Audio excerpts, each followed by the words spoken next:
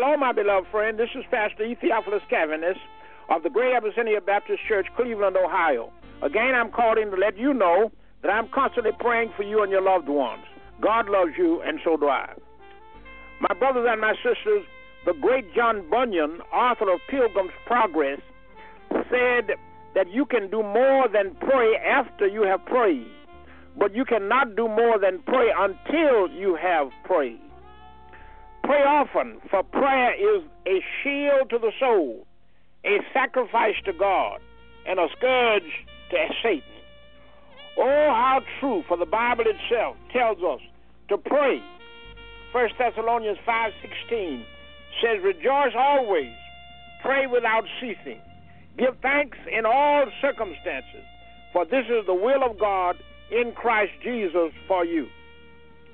There is potent Holy Ghost power in the business of prayer. The story is told that the organ in a large church broke down one Sunday morning just before the services began. A member of the congregation happened to be an organ repairman, and he immediately went to work on the instrument. Finding it was a simple electrical problem, when he finally got it fixed, it was just about the middle of the sermon. He quietly passed a note to the organist, which read, "After prayer, the power will be on." Hallelujah. Praise God. Bunyan was right.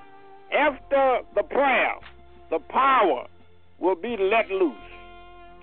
So we say again, as we've said so often, to talk with God, no breath is lost, talk on. To walk with God, no strength is lost, walk on.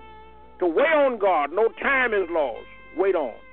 Truly, they that wait, Isaiah 40:31 says, they that wait upon the Lord shall renew their strength. They shall mount up with wings as eagles. They shall run and not be weary, and they shall walk and not faint. Keep on praying and never stop praying, for there is power, Holy Ghost power, in persistent and constant prayer. Let us pray. Oh God, our kind and gracious Heavenly Father, thank you for the power and privilege of prayer. Truly, just a little talk with Jesus makes everything all right. We pray this prayer in the powerful, productive, and prodigious name of Jesus Christ, our Savior. Amen, and thank God. Now, until we can again reassemble in the holy house and sanctuary of God, we're aiming for the first Sunday in September. Streamline with us Sunday morning at 11 o'clock a.m. The Missionary Society will be in charge. Sunday school with us at 9:15. Sister Carolyn Cartwright will welcome you along with Superintendent Claudia Jackson. Bible study and prayer meeting with us Wednesday evening. Deacon Melvin Haynes will greet you. Deacon Joseph Pornell will be standing in for the pastor.